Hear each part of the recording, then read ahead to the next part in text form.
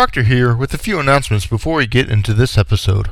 First, I am happy to announce that this episode is sponsored by PurelyFunctional.tv. If you are looking for high-quality videos on Clojure, PurelyFunctional.tv has you covered. Eric Normand walks you through topics including an intro to Clojure, to more in-depth topics such as core async, and includes lots of exercises along the way. The videos are also available as downloads, allowing you to watch offline at your convenience, and previews of the videos are available on the site. To get your copy of the videos, go to http://purelyfunctional.tv/geekery and use coupon code GEEK to get a 25% discount on everything. And make sure to thank Eric Normand and purelyfunctional.tv for being a sponsor. Second, I want everyone to know there is still time to register for Erlang Factory San Francisco. The Erlang Factory is the largest U.S. event dedicated to the Erlang programming language. It will take place on the 26th through 27th of March in the San Francisco Bay Area and will be accompanied by training sessions on the 23rd through 25th of March and the 28th of March through the 1st of April. Get ready for over 50 speakers, including inventor of Smalltalk and Turing Award winner Alan Kay, Elixir creator Jose Valim, Erlang inventors Joe Armstrong, Robert Verding, and Mike Williams, Haskell and QuickCheck co-inventor John Hughes, 7 Languages in 7 Weeks author Bruce Tate, O'Reilly and CS professor Simon Thompson, creator of the Paralleloboard Andreas Olofsson, and many more. When registering, use the code FNGeekery for a 10% discount. Make sure to go to http://www.erlang-factory.com/sfbay2015/home for more information and to register. Lastly, I will be presenting an Introduction to Erlang workshop at LambdaConf 2015. LambdaConf will be taking place on the 22nd through 24th of May in Boulder, Colorado. LambdaConf has also graciously offered listeners 10% off registration when you use the code lambdaconf-functional-geekery. I look forward to meeting you there. Welcome to the 20th episode of Functional Geekery. I'm your host Proctor, and this week with us we have Eric Merritt. Eric, would you mind telling everyone a little bit about yourself? Sure. So I've been banging around the Erlang community for a very long time, since about 2000 or so, and doing a ton of coding in Erlang. Done a fair number of open source projects, Synon in the day for those of you that remember it, most lately RelX. And I'm one of the co-authors of the book, Erlang and OTP in Action from Manning. And I'm a very opinionated engineer. I think that covers everything. We met down because I managed to get to Erlang Camp in Austin in October of 2014. And had a conversation with you at a couple events after in the evenings. So I wanted to get you back in a little bit to talk about some of your Erlang experience and some of the other stuff you're working on now. But how did you get into / discover Erlang? What was the story around your first experiences and kind of coming across it? So back in 98, 99, I was a young programmer and realized that I wanted to write a game. And the only language I knew at the time was Java, and maybe a little bit of Perl. And I realized immediately that Java was not the right language to write anything useful in. And said I was opinionated. And so I started looking at languages. And I went through a bunch of languages. I found Forth, I found Lisp, I found OCaml, I found Erlang, I found IO, and just Smalltalk, tons of languages. And then I remember the first time I happened upon, and that actually started like a 5-year, I don't know what to call it, like bacchanalia of language digging. It was pretty fun. I never wrote the game, but I discovered a lot about languages. But I happened upon Erlang, and I realized that the first time I looked at it, I was like, oh my god, this is horrible, and it's way too different. How can anyone code in this? So I left it aside. Since I was looking for things that would allow me to program parts of the game concurrently, I mean, I was digging deep on concurrency and this kinds of thing. I kept coming back to seeing back references to Erlang. So finally, after like 4 or 5 months, I was like, okay, I'm going to go try giving this Erlang thing a shot, right? And I started coding in it, and I pretty quickly got over the syntax and realized that, holy crap, this entire model just works and works well. And started digging deeply into Erlang. This was like late 99. And then I started thinking, well, there's this thing called OTP that you really need to understand to write code in Erlang. and there was almost no information about OTP at all. So I get on the list, and I think I talked with a bunch of people. I talked with Richard, I talked with Joe Armstrong, and this was when there was like 20 people on the list, right? I said, what is this OTP thing? And they explained it to me, and I finally got it. And that's kind of like, once I started getting the full stack Erlang, that's when I started actually doing a fair amount of stuff in Erlang. I was doing a lot of coding. I was pretty active on the list back in the day. I met Francesco, who most of you guys associated with Erlang probably know of, at least in 2003. And then around 2004, 2005, I started actually coding in Erlang as got paid to do it. And then pretty much from there until pretty recently, I've been doing most of my full-time coding in Erlang, up until about a year ago. And Martin Logan, one of your co-authors on the Erlang and OTP Action Book, and he kind of reiterated that same thing of finding documentation about Erlang was tricky. It was horrible until pretty recently. But he said that was one of the motivations of writing that book, was trying to figure out, like, I've seen a lot about Erlang. Yes. I get back to your opinionatedness, I guess. Here's the right way that you should be writing some of this Erlang stuff, right? Yeah. I think there's a lot of projects out there. Even today, when there's so much more information, there's a lot of projects out there that are people discover Erlang and say, this is great, and they don't learn OTP for whatever reason, and they end up re-implementing a poor version of OTP, right? It's kind of like the old maxim for Lisp, like who has a green spot, any sufficiently complex program becomes a poorly implemented, buggy version of Lisp. And that's kind of a truism. And the same is true kind of Erlang. Any implementation of a large system in Erlang that does not use OTP ends up with a buggy, poorly implemented version of OTP. So you still see tons of really bad code out there.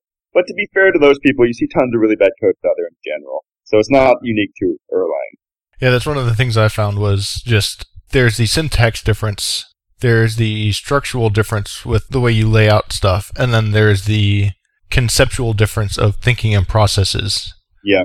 And when you try and combine all of those together and learn them all at the same time, it makes that kind of onboarding ramp a little trickier than it would be just moving to some of the other languages where it's like, oh, the language is just the different thing, but thinking of it is still the same, whether it's Java or JavaScript or Ruby or some of these other common languages. It helps if you have other functional languages under your belt, but most people coming to Erlang don't. I think that's unique about functional languages is that Erlang has a driver that is not curiosity, right? People come to Erlang because they want to write fault-tolerant scalable systems. So a lot of times they come from broken languages like Ruby or Java or C or C++ into non-broken languages or less broken languages like Erlang. And that impedance mismatch is just really stupendously difficult.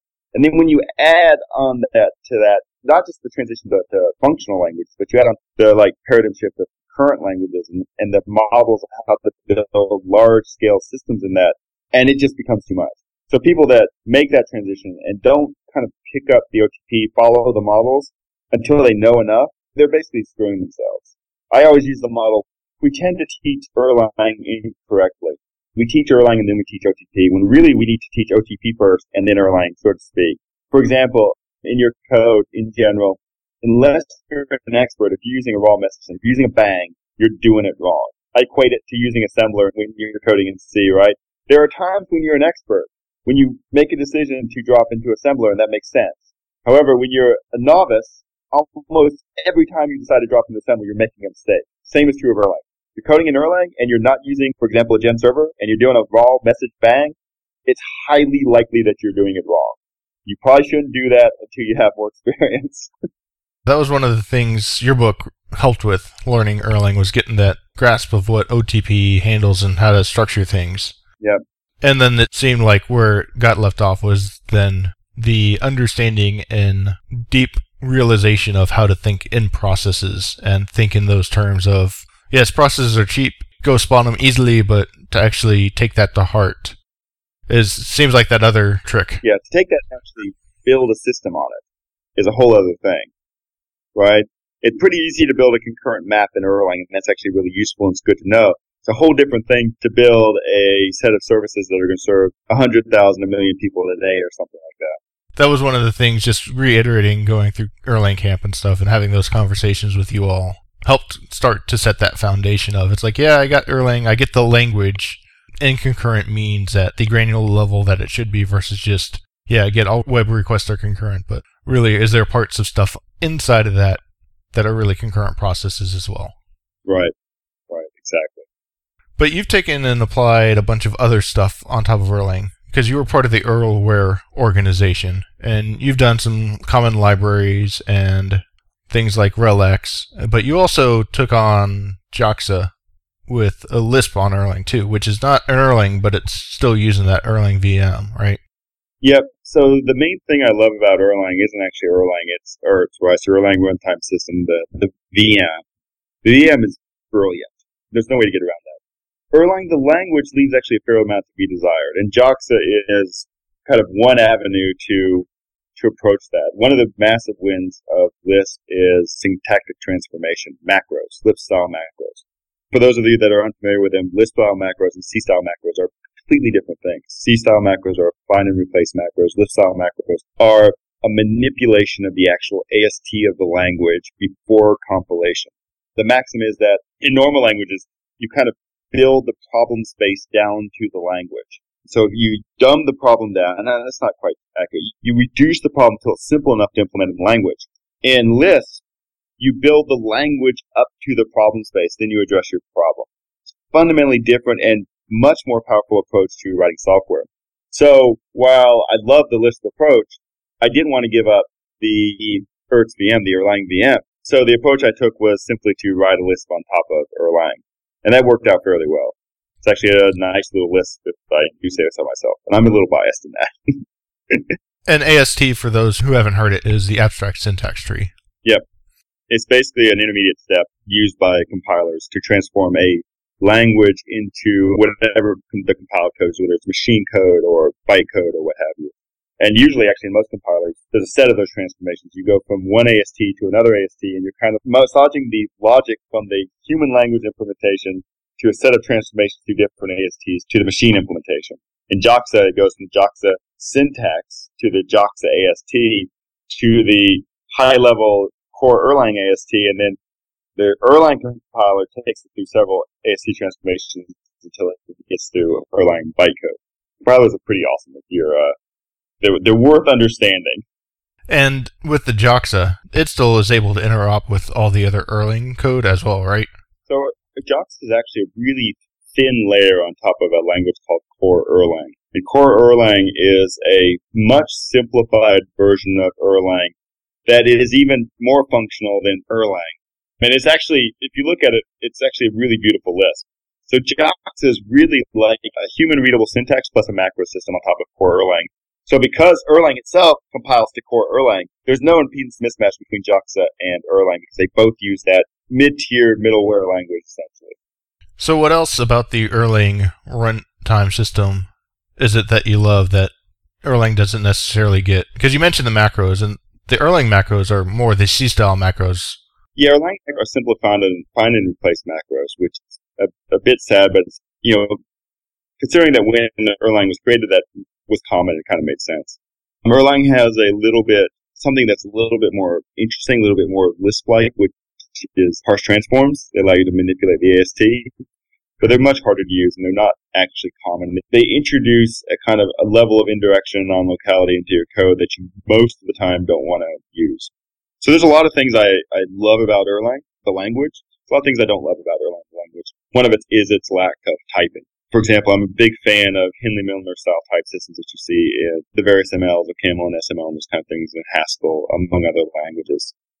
And the fact that Erlang language doesn't have that is, I think, a huge problem. We do have Dialyzer, right? Costas did an extremely good job of providing that tool to the community. If you're not using it when you write Erlang, you should absolutely be using it. And there is no excuse for that. If your excuse is, oh, well, that's too hard to use when I'm first learning, no, it's going to help you learn better. Put down your compiler, turn on Dialyzer, fix your problems, and go from there. I cannot emphasize that hard enough. Any reason not to use it is an excuse. Stop making excuses to write bad code. Write good code. Use Dialyzer. Okay, on to the task at hand. So Dialyzer is really great, but it uses a method of typing that Costas calls success typing. And what it means is that it guarantees contracts for the things that it can figure out, for the types that it can figure out. And it checks those and validates those. But for the things that it can not figure out, which is quite a bit because Erlang at its core is not a typed language, And there are big parts of even the core runtime that are not typed at this point. And there's libraries that aren't typed and this kind of thing because Erlang doesn't force you to type it. That there's a ton of things that it's not checking. So while Dialyzer is a kind of like prerequisite for getting a minimal type constraints in place, it's not a replacement for a type system. So I think that is probably the biggest missing piece to Erlang, the language, in my opinion. The rest of the language I actually don't have any problem with at all. It's got a small set of simple types that are all fully serializable. It's immutable, which I think is a very good choice, and it exposes that immutability to the user, which I think is the right choice. I like Elixir a lot, but I think one of the big mistakes they made was to hide immutability. Now, it's still got immutability underneath the covers, but the compiler does some magical transformations to make it look like it's mutable when it's not, and that leaks into the language in kind of a nasty way. But most of the rest of Erlang, the language, I actually don't have any problem with and like quite a lot, but I miss that type system. If you think about it, type systems are a logical movement for compilers. Back in the day, we literally had humans writing machine code, right? And then we got the first most simple compilers, and we moved a bit of that complexity onto the machine in the form of a compiler. So we developed this thing that was very assembler-like, and we converted that to machine code so that it could be a little bit closer to the human, and the computer could do a little bit more of the checking. And then we got into even higher level languages like Fortran and Lisp and these kinds of things. And from that, eventually we got to kind of the next level, which was, I'm going to call the next level, which was garbage collection, right? Where in a lot of languages, we've moved the complexity of resource management to the compiler where it should be, away from the human. Because while the human can do it, most of the time the runtime system can do just as good a job and take a lot of that low-level, fiddly work off of the user. I think type systems are essentially the next step in that. Managing all the type contracts in an implementation is a fiddly, annoying step that a human shouldn't have to do. We can offload that work to the compiler, and we should. And there's a few languages where we are, and I think that is going to become more and more the standard rather than the rule. With some exceptions, no one's really making languages anymore that don't have a garbage collection system. Because it doesn't make sense. I suspect it's probably going to take a while. It's taken a huge amount of time for garbage collection to reach this point. I suspect at some point we're going to stop making languages that don't have a fully inferred, fully constrained algebraic type system. That was one thing I heard about Erlang was, and you've dug into the runtime system a little bit more, but the concept of it being dynamic had to do with some of the features that Erlang was trying to provide as well, of being able to reload and have multiple versions in the contracts. But is that something at the ERTS system, or is that something at the language system, or is that just more lore that's not? I would articulate that. I would chalk that one up to more lore than anything else. At its core, Erlang is actually typed, right? The individual values in the Erlang runtime system have types. They have type flags. We know what types they are at runtime and at compile time. Now, I will grant that runtime code reloading would be harder with a type system, because you would need to fully describe in some way both the previous type and the new type in a way that's coherent and move between them, right? But it's not a bar. It's really kind of additional work that would need to be done to have a type system on top of Erlang. One of my aspirational goals is to actually do something like I did with Joxen, write a language for the Erlang VM that is fully typed. I think that would be a massive win. I don't know when I'll have time to do it, to tell the truth. But I like the idea of it. It's something I keep in the back of my mind is this, as soon as I'm independently wealthy and have a year or so of free time, I'm going to do that. If some company's looking for it, they just need to call you up and say, hey, oh, absolutely. Yeah. I will fund you to go do this for us. Yeah, and you would fund me to go do that. I'm on board.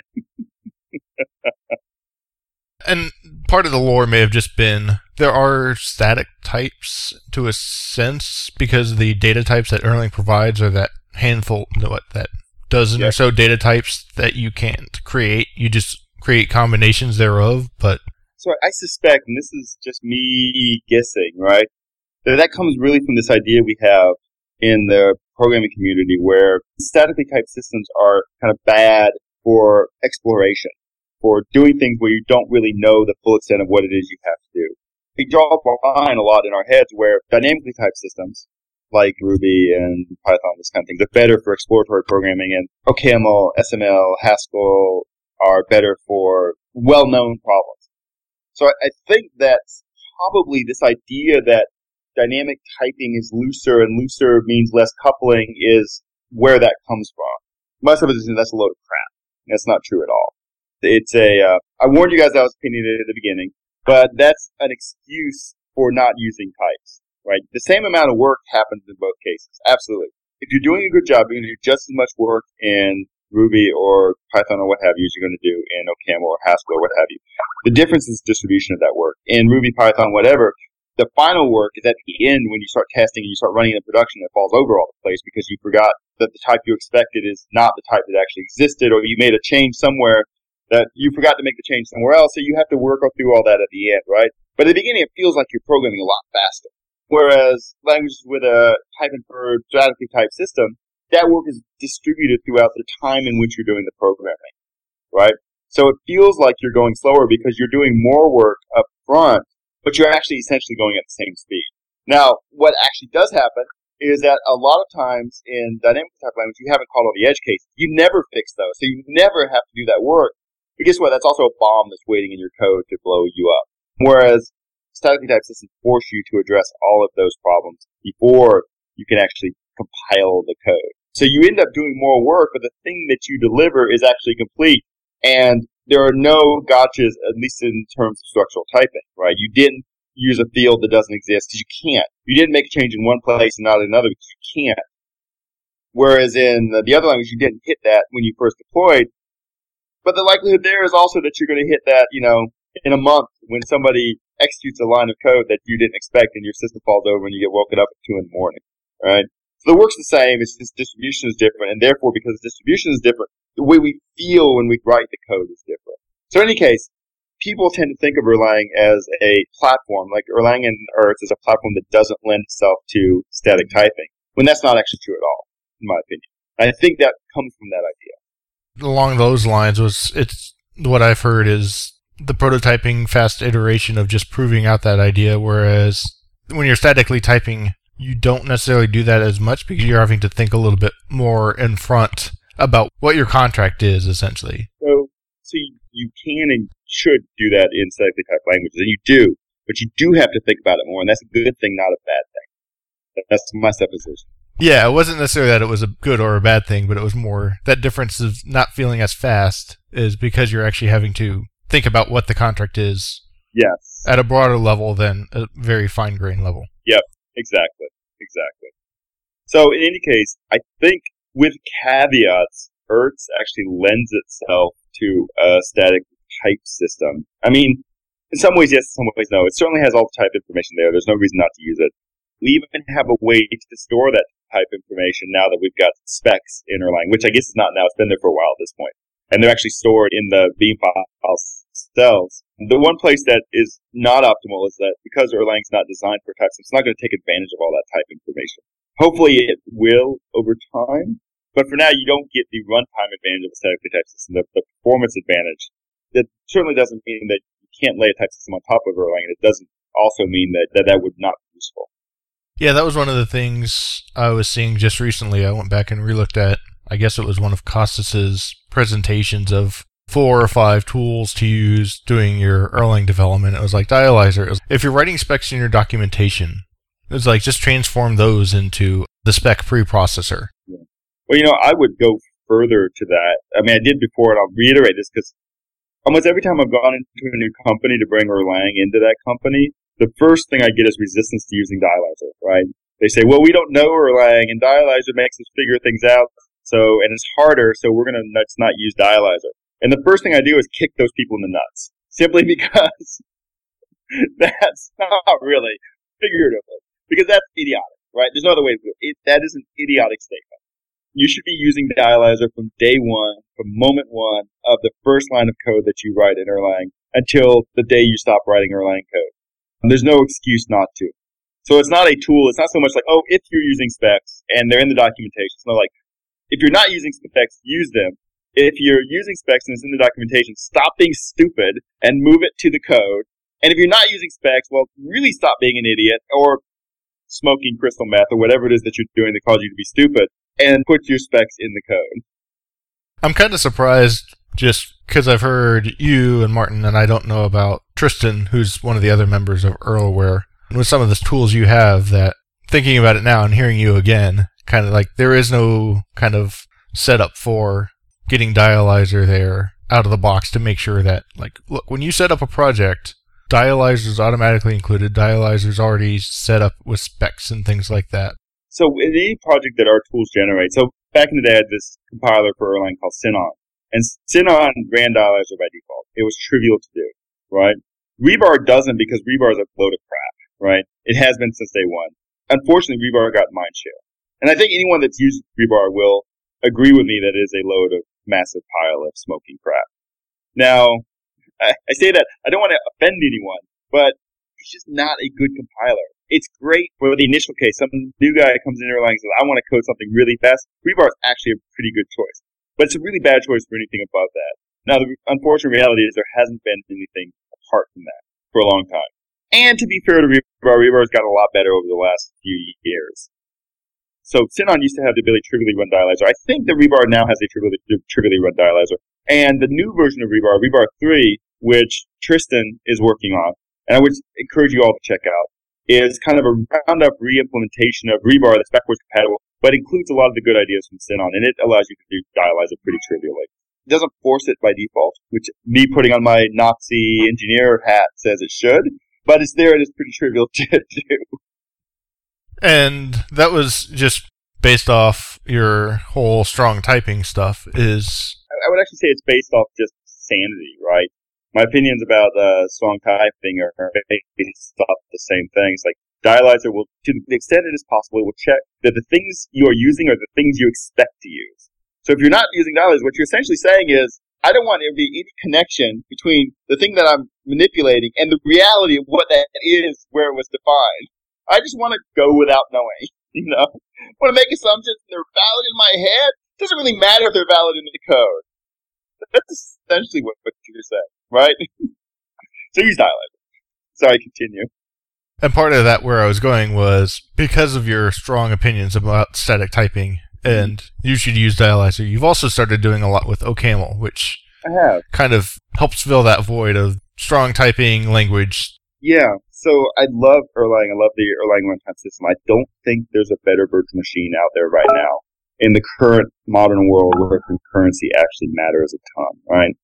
The reality of OCaml is that it is a strict, statically typed language with full type inferencing that makes it extremely attractive, right? Historically, the problem has been that it was stupendously bad at concurrency, at doing concurrent things. So it essentially made it unusable. Recently, Jane Street has come out with a set of libraries that make it a lot easier, Core and Async, that allow us to do a lot of Erlang-like things in OCaml. Now, the downside is that OCaml is still hard to get true concurrency. All this stuff is essentially green threads on top of one process. So you don't get an opportunity to take advantage of multiple cores like you can in Erlang. But you get a very wonderful property that when an OCaml program compiles, it's certainly all the typing is right, and the probability is it's going to work, right? One of the biggest problems I've had in Erlang in large systems, even in systems that use Dialyzer, is that as you have more and more people working on the system, the knowledge of the entire system gets less and less in any single person. So typing problems start to creep in, calling functions that don't exist, or calling functions that had 3 arguments but now have 4 arguments, but you didn't update them everywhere you need to. And that caused me in the past a tremendous number of headaches in writing large-scale production code. The same thing tends to happen in languages like Python and Ruby and all this kind of stuff as well. I don't know whether having messages makes that better or worse, but it certainly exacerbates it. And there's always the old argument that, oh, well, testing covers it, right? And the reality is that whether it's for Erlang or for Python or Ruby or what have you, the reality is that if you're extremely good at testing, it will cover some percentage of it. But if you're in a statically typed language, you'll get all that, essentially that type testing, that's type concern. You get it for free and it covers 100% of it. So I've been doing a lot of OCaml work lately, doing a lot of my side projects in OCaml, simply because doing all that contract work, letting the compiler doing it and knowing that things are pretty much right after I give it a compile is extremely attractive to me. I want to spend my time worrying about the business logic or the logic of the thing I'm coding and less of my time worrying about catching the type errors that are always going to sneak into a program. Now, the caveats are, as I said, the Erlang runtime system is extremely good at concurrency, taking advantage of multiple cores on a box. There's nothing better than ERTs. You give that up writing in OCaml. And that's a very clear cost. And let's be very, very serious about it. It's a very clear cost. My approach to resolving that has been, so I use AWS a lot. It's pretty easy to have a bunch of small boxes that have one core. So my approach to resolving that problem is just doing these big distributed systems where instead of having one ERTS machine running on a bunch of cores, I have a bunch of machines running on one core. It's a very different model of system, and there's still a bunch of places I would use Erlang over OCaml. But in that model, there's a bunch of systems I can write in OCaml, and it makes good sense. To go back to something you started saying earlier in that discussion was, the larger the project, the harder it is to be able to fit everything in the head, and more likely you're going to mess something up. How much of that is the type system, and then how much of that is just poorly structured and not modular stuff? Because I'm thinking Erlang, you've got the ability to pull things into apps, either library apps or full-on running apps. And how much of that is the boundary between maybe not being fine-grained enough in your apps, and how much of it is, in your experience, lack of a type system? Knowing that you still have that communication between the apps. So most of it is actually still lack of type system, right? I like to think that I structure my Erlang systems well. I mean, and that's true to a greater or lesser extent, right? I think I do pretty well. Other people might think I don't do well, but in any way, I'm probably better than average, just given the amount of experience I have with Erlang. So they tend to be well structured. Apps tend to have a single point of entry, a single API. Gen servers are always called via functions. I'm, again, a bit of a Nazi about those kinds of things. And so we still have problems as the systems grow larger and as the number of people get involved in that. You can mitigate that via dialyzer, of course. But there's still going to be places. I'll give you a great example of this, right? Let's say you have a Gen server.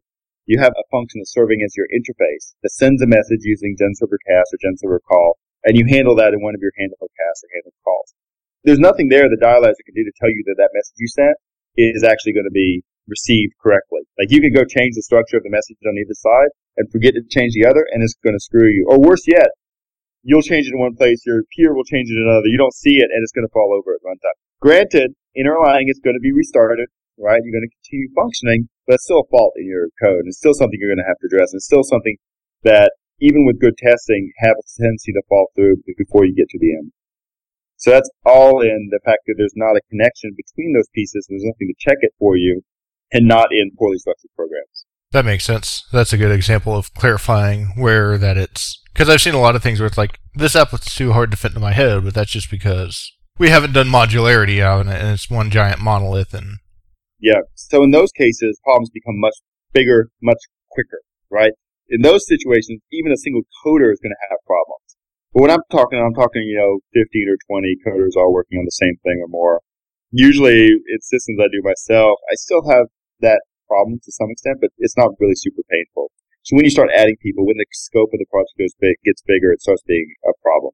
And also, now that I've done a fair amount of coding in statically typed languages, I feel pretty comfortable after an OCaml program compiles and passes tests, right?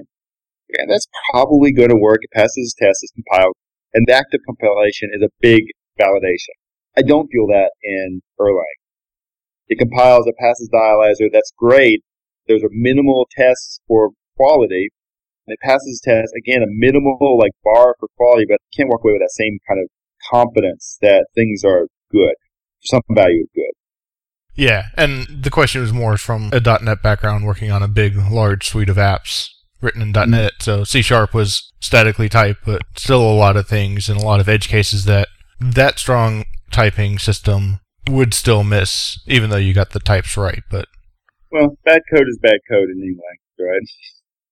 It's really easy to write bad code in whatever language you want to pick. Yeah. For better or worse.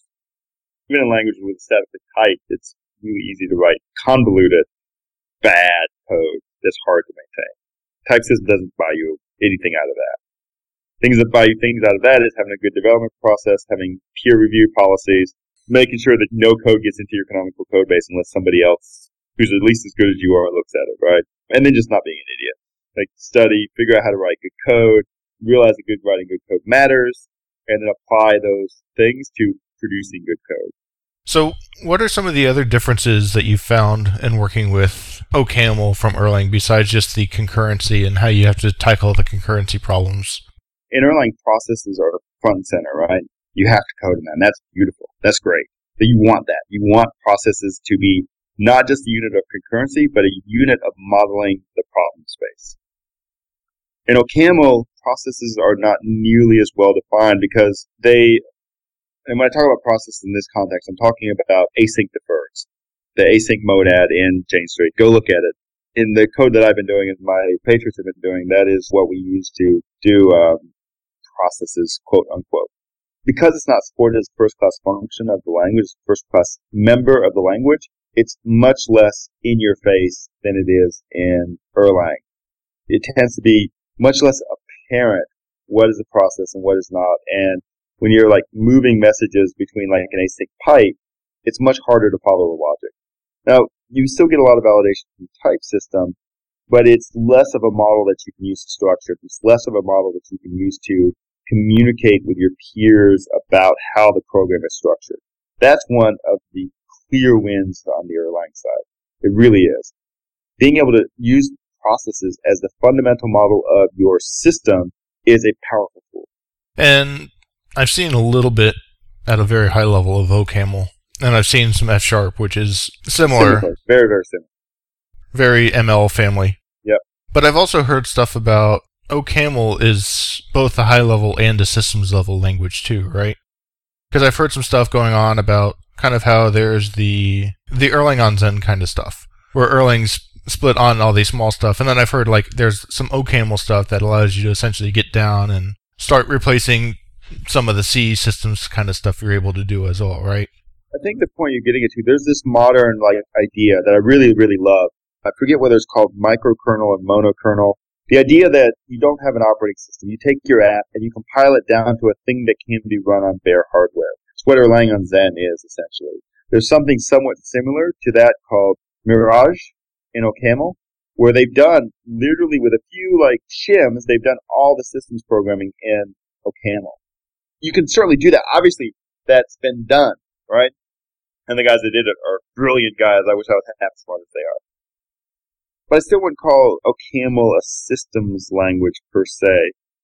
Really, when you're talking about systems languages, in the current hardware state, you're talking about things where you can manipulate specific registers. You're talking about systems where you can manipulate directly specific areas in memory, interact with hardware, those kinds of things. You can't do that easily in OCaml. I mean, obviously you can, again, because those guys did it in something like Mirage, but you can't do that kind of thing.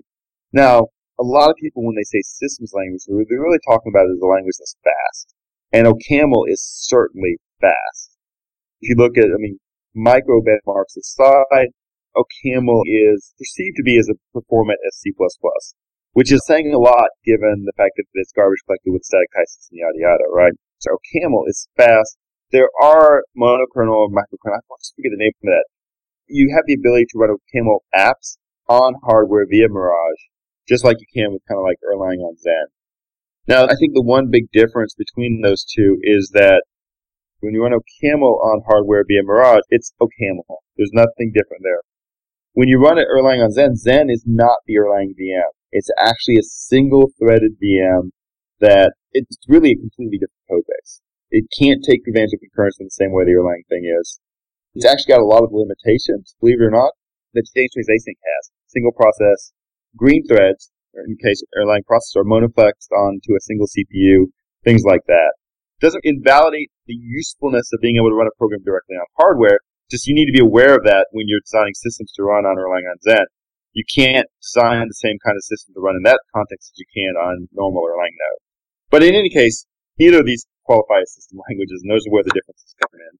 Part of it was just more of, with Rust and Go and things like that coming out, whether or not some of this stuff is really a competitor to those new system-style languages that are trying to edge out the C and say, well, where does OCaml fit in on that, and where does Erlang fit in on that kind of thing? So OCaml and Erlang fit into the same space. So I don't think of OCaml as a competitor to Rust. I don't think of Go as a competitor to Rust either, to tell you the truth. I think Go and OCaml are kind of at the same place.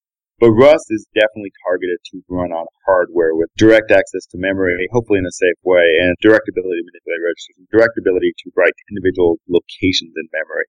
All that kind of stuff, turn off the garbage collector, all that kind of stuff that you want to do in a systems language on the current hardware. I like to think that in the future we'll design hardware better so you don't need those things. But for now, on the hardware we have, OCaml and, again, I think Go and Erlang sit kind of at a level above a systems language where Rust and C, and to a smaller extent C++, sit more closer to the hardware. Okay, that was hearing about, I guess, as you said, Mirage, but also knowing that Erlang is like its own operating system and being able to run directly on those telecom switches without anything really there. But now let's make the difference between, so Erlang actually, even when Erlang's running on a host like Linux or Windows or what have you, the Erlang system acts as an operating system in its own world. And when you port, you can port that operating system to hardware. Absolutely. That doesn't make Erlang a systems language, though, if that makes sense. Yeah, that makes sense. Now, you can do some really interesting things like ESL. They changed their name recently. Francesco's company has done some really interesting stuff running Erlang on embedded hardware on Arduino and on Lego Mindstorms and this kind of stuff, right? In fact, Torben just gave a really interesting talk kind of in that space. But again, that doesn't make it a systems language. Like, for systems, this is what I would think when I think of a systems language. For a systems language, you would want to be able to do something like write the VM in itself, right? So for Erlang as a systems language, I could write an Erlang VM in Erlang and then run Erlang on top of that VM. It's called bootstrapping. You can't do that.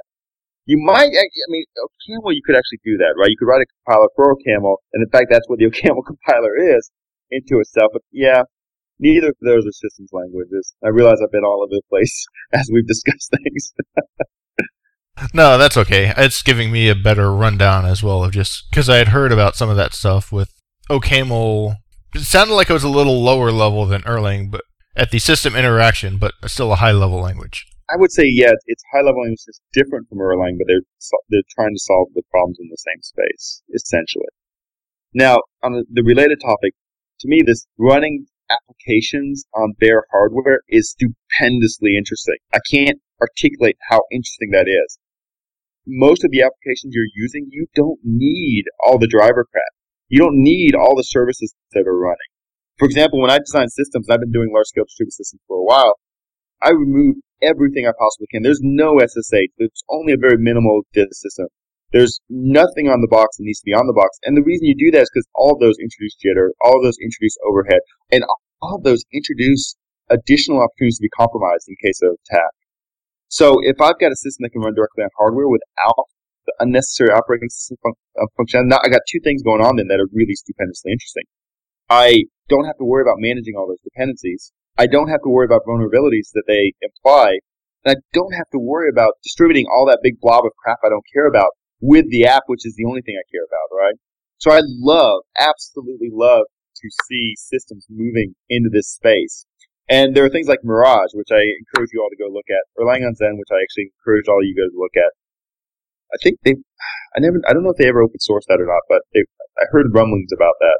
Mirage certainly is open source. And actually look at BSD kernels.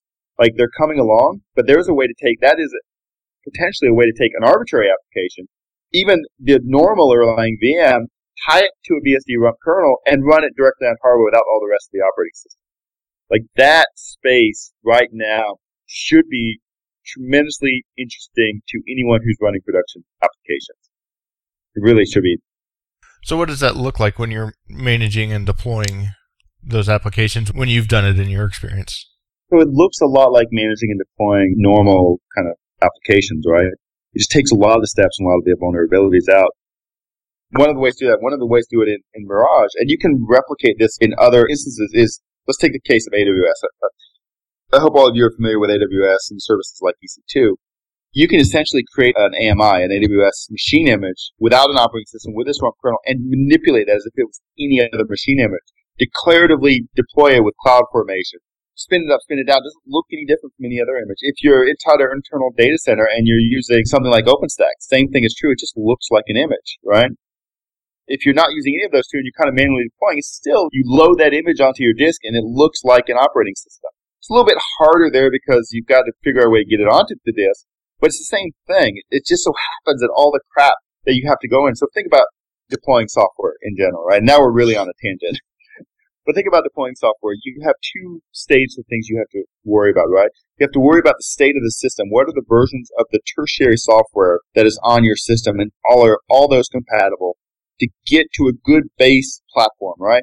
And then you have the chain of dependencies that you have to worry about for your application, the libraries that it depends on. If we're thinking like taking an Erlang app, in Erlang, it's every app you're depending, kernel, stdlib, Sassel, whatever, all the way down to the version of the Erlang VM and the versions of the shared objects and libraries that are loaded into that VM, right? And so now you have two complete dependency chains you have to manage. You have to merge those chains, test them, deploy them together, yada, yada, using usually different methods. And so once you get it deployed, you have all this crap on your operating system that you don't care about, that your application doesn't care about. It's only there because most of the time we don't go through the effort of removing them because the operating system vendor, whether that's Ubuntu or Red Hat or whoever, has made the default install have all that crap, right? By going with one of these applications that come under Direct hardware, I remove an entire dependency chain, an entire class of vulnerabilities, and have one dependency chain that I can use, manage, and manipulate together. So things like Docker gives us a little bit of that because they let us manage kind of dependency chains as a group, but it doesn't take away that operating system. And that's, getting rid of that is really the beautiful thing, right? We live in a space where we've kind of gone back to this old world. We went through this time where we wanted a multi-user system because hardware was expensive, and we're going to run a bunch of things on it, so we need to manage those in place. And now we've gone through this virtualization place where hardware is still relatively expensive, it's a lot cheaper, but we don't really look at hardware. Hardware is a computing grid. We look at the virtualized pieces of the software, and things like Xen provide the interface for us.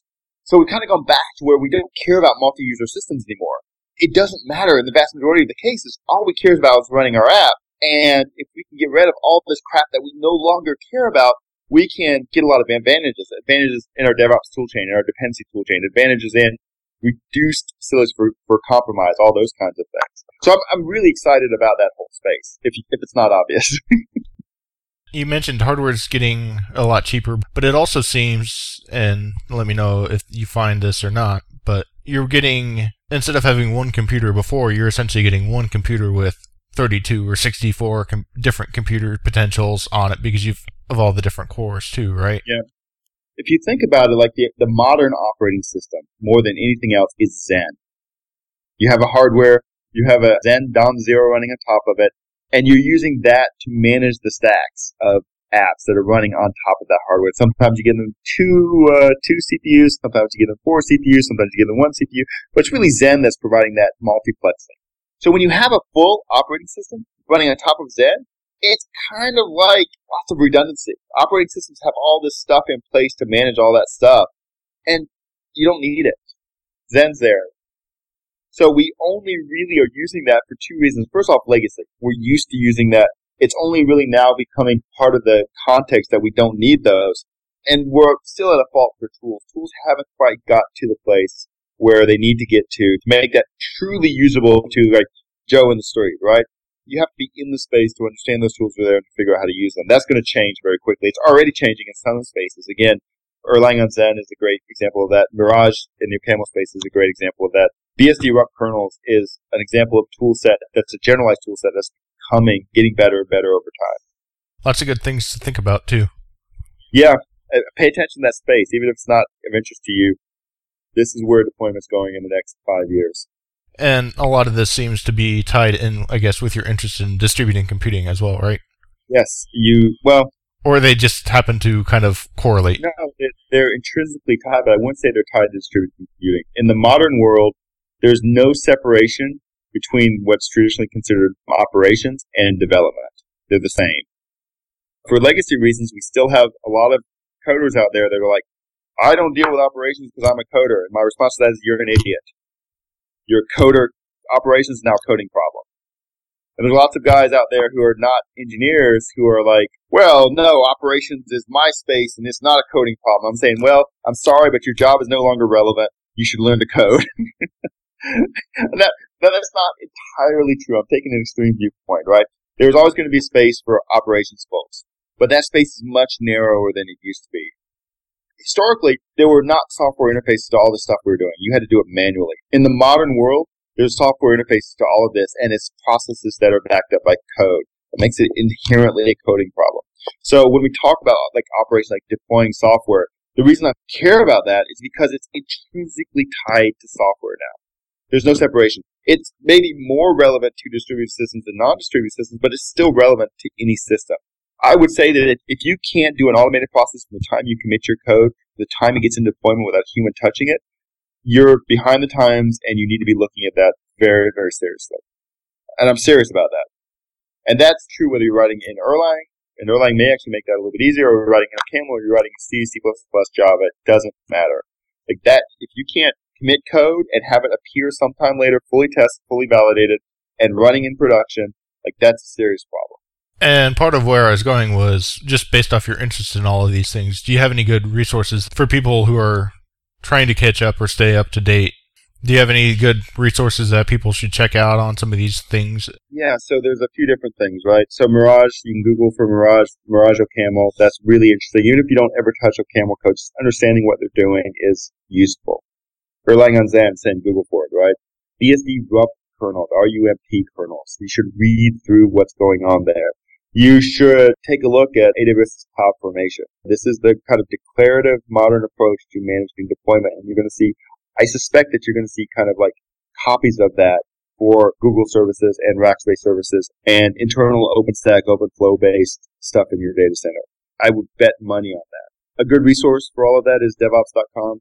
Just for full disclosure, Martin Logan is a partner in that space, and I blog on that space or write articles for that space from time to time. There's a lot of stuff going on there, but it's good to keep up to date on what's going on in the operations space and the DevOps space, essentially. So for that, those are the resources that I would look at for this kind of operations piece. In general, there's lots of information out there about continuous delivery and continuous integration. Just essentially pay attention to this. Pay attention to what's going on in the Chef, Puppet, Ansible spaces.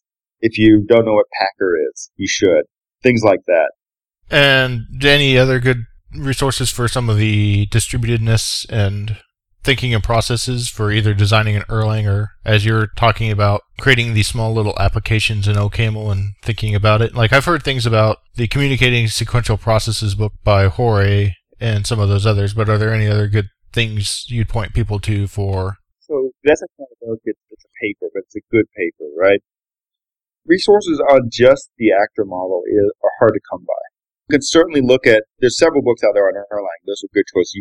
If you're watching this podcast, you probably have already seen that, right? Our book, Erlang and OTP, actually talks a lot about processes-oriented approaches to building systems. It's worth taking a look at some of the other systems that are out there. Take a look at how processes are done in Akka, which is a Scala-based JVM thing, right? I think that Akka made a bunch of wrong turns. I think it's overly complex. I wouldn't want to build a large-scale system in Akka personally. I think that's another thing where Erlang got it really right. They have a really simple model. They stick to it. And one of the biggest problems in distributed systems is the exponential growth of complexity, right? The more complex your basic unit is, the more you're going to get a combinatorial explosion of complexity as you add other units to that. Akka has a lot of complexity. Erlang doesn't. I think that's a big win. But Akka is still really useful to look at. Look at Mozart Oz. Most of you haven't even heard of that. It's kind of academic, but it's an interesting approach to process-oriented programming. A variation of that is AliceML. AliceML is an ML, a process-oriented ML on top of the Mozart Oz VM. I don't recommend you build production systems on Mozart Oz. I'm just saying go look at it because it's interesting, right? The same with Gambit. There's a scheme out there called Gambit that is created and maintained by one guy. So again, I don't recommend you build systems on top of this, kind of because it's a scheme and also because it's like a one-guy project. But looking at how he did a massively multi-threaded concurrent system that compiles to native code is actually pretty interesting. Digging into the compile and understanding how that works is actually a useful endeavor for those of you that are interested in digging that deep. Now, unfortunately, there's not a lot of like basic stuff out there for thinking about processes. And even Jorge's CSP paper is absolutely worth reading, but it's pretty academic. And it's not really a good introduction to this space. The best introduction to this space, really, right now, is pick up one of the good basic Erlang books, Francesco's book, Joe's book, and work through it. the Erlang VM, and you're going to get a pretty good introduction to process-oriented programming. I would even say do that before you start looking at async and OCaml, if you want to play with the async space. Even though they have a lot in common, it's just much clearer in Erlang than it is in OCaml or these other systems. Sounds good, because I know we have a lot of listeners from a bunch of different languages, and there's some of the Clojure people with the core async, but essentially breaking things down into smaller problems and processes that don't have to be in order and finding that granularity seems like something across all of it. So the best way to think about this stuff, and this has become a new buzzword, and I kind of hate that it's a buzzword, but it's accurate. Just think about this as microservices, right? And I've been using this term for years. Extremely fine-grained service-oriented architecture. If you think about it as these microservices that provide services to the other parts of the application, you're 95% of the way there in thinking about how to structure these systems. It's like these really super fine-grained services that are providing facilities to other parts of the application internally within a single node, right? And that's a good way to think about this stuff. Those sound like some good resources, and I'm sure it'll open the door to a whole bunch of other questions as well. And it's a fun space. All this stuff that we've been talking about is a really, really, really interesting, fun space to play around in. Because I know just from talking with you at Erlang Camp afterwards, too, there were some other distributed systems kind of stuff that you were really excited about, but you couldn't talk about it just due to some of the stuff you were working on at that time. But there's a lot there. Yeah. From a distributed system standpoint, look into like Google Eventual Consistency.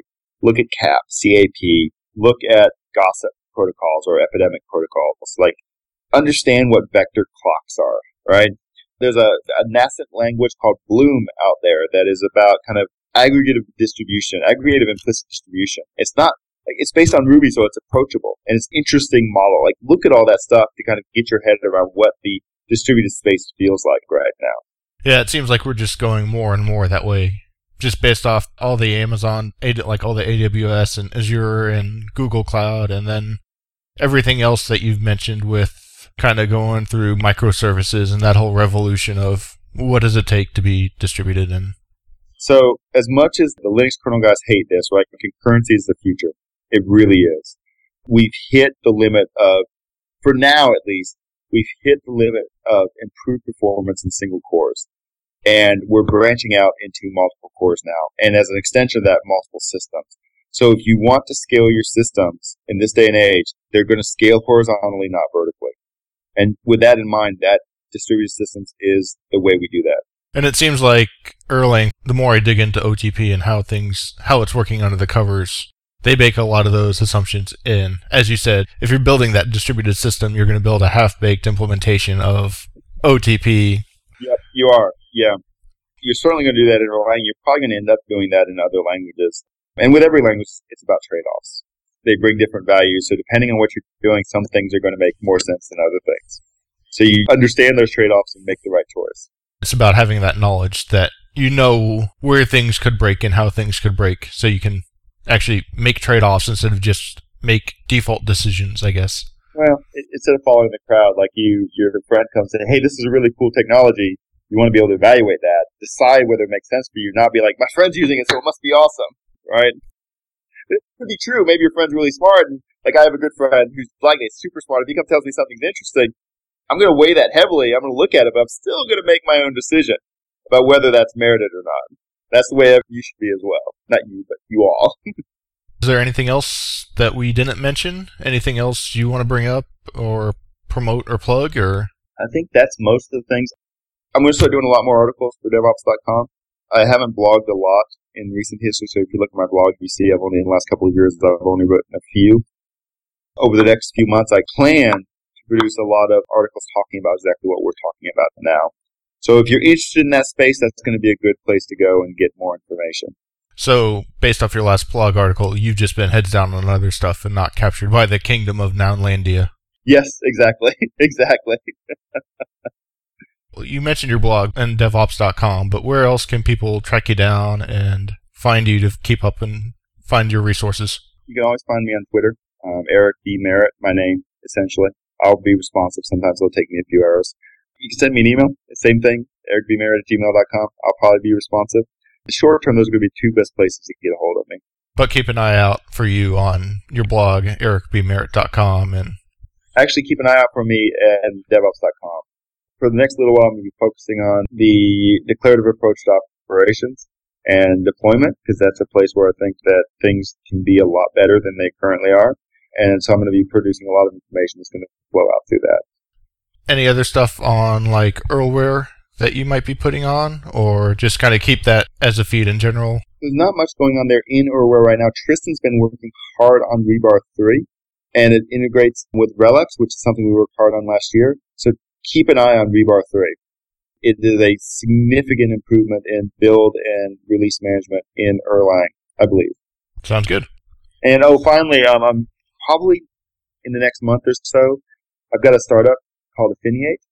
We've got a GitHub, and I'll share the links with you so you can attach it. We're getting ready to open source a lot of OCaml code. It'll be released via GitHub, and we'll push it into OPAM and look for that in the near future. We think it's really interesting. And that'll be good resources for just checking out some of this OCaml for people who haven't been familiar as well. Yeah, exactly. We use async exclusively, so it'll be hopefully a nice public, pretty easy to consume introduction to async as well. I would like to give a giant thank you to David Belcher for the logo, and thank you, Eric, for giving your time today. It was a pleasure. Thank you for having me. Oh, yeah, this has been enjoyable. I knew after the Erlang Camp stuff, I was like, okay, I'll have to at least get a recording talking to you, because I got a little taste of this stuff, but I was like, I've got to dig in a little more with some of this stuff that you've been talking about and that I got the hint of at Erlang Camp. I recommend it. Well, until next time, this has been Functional Geekery. Bye, guys.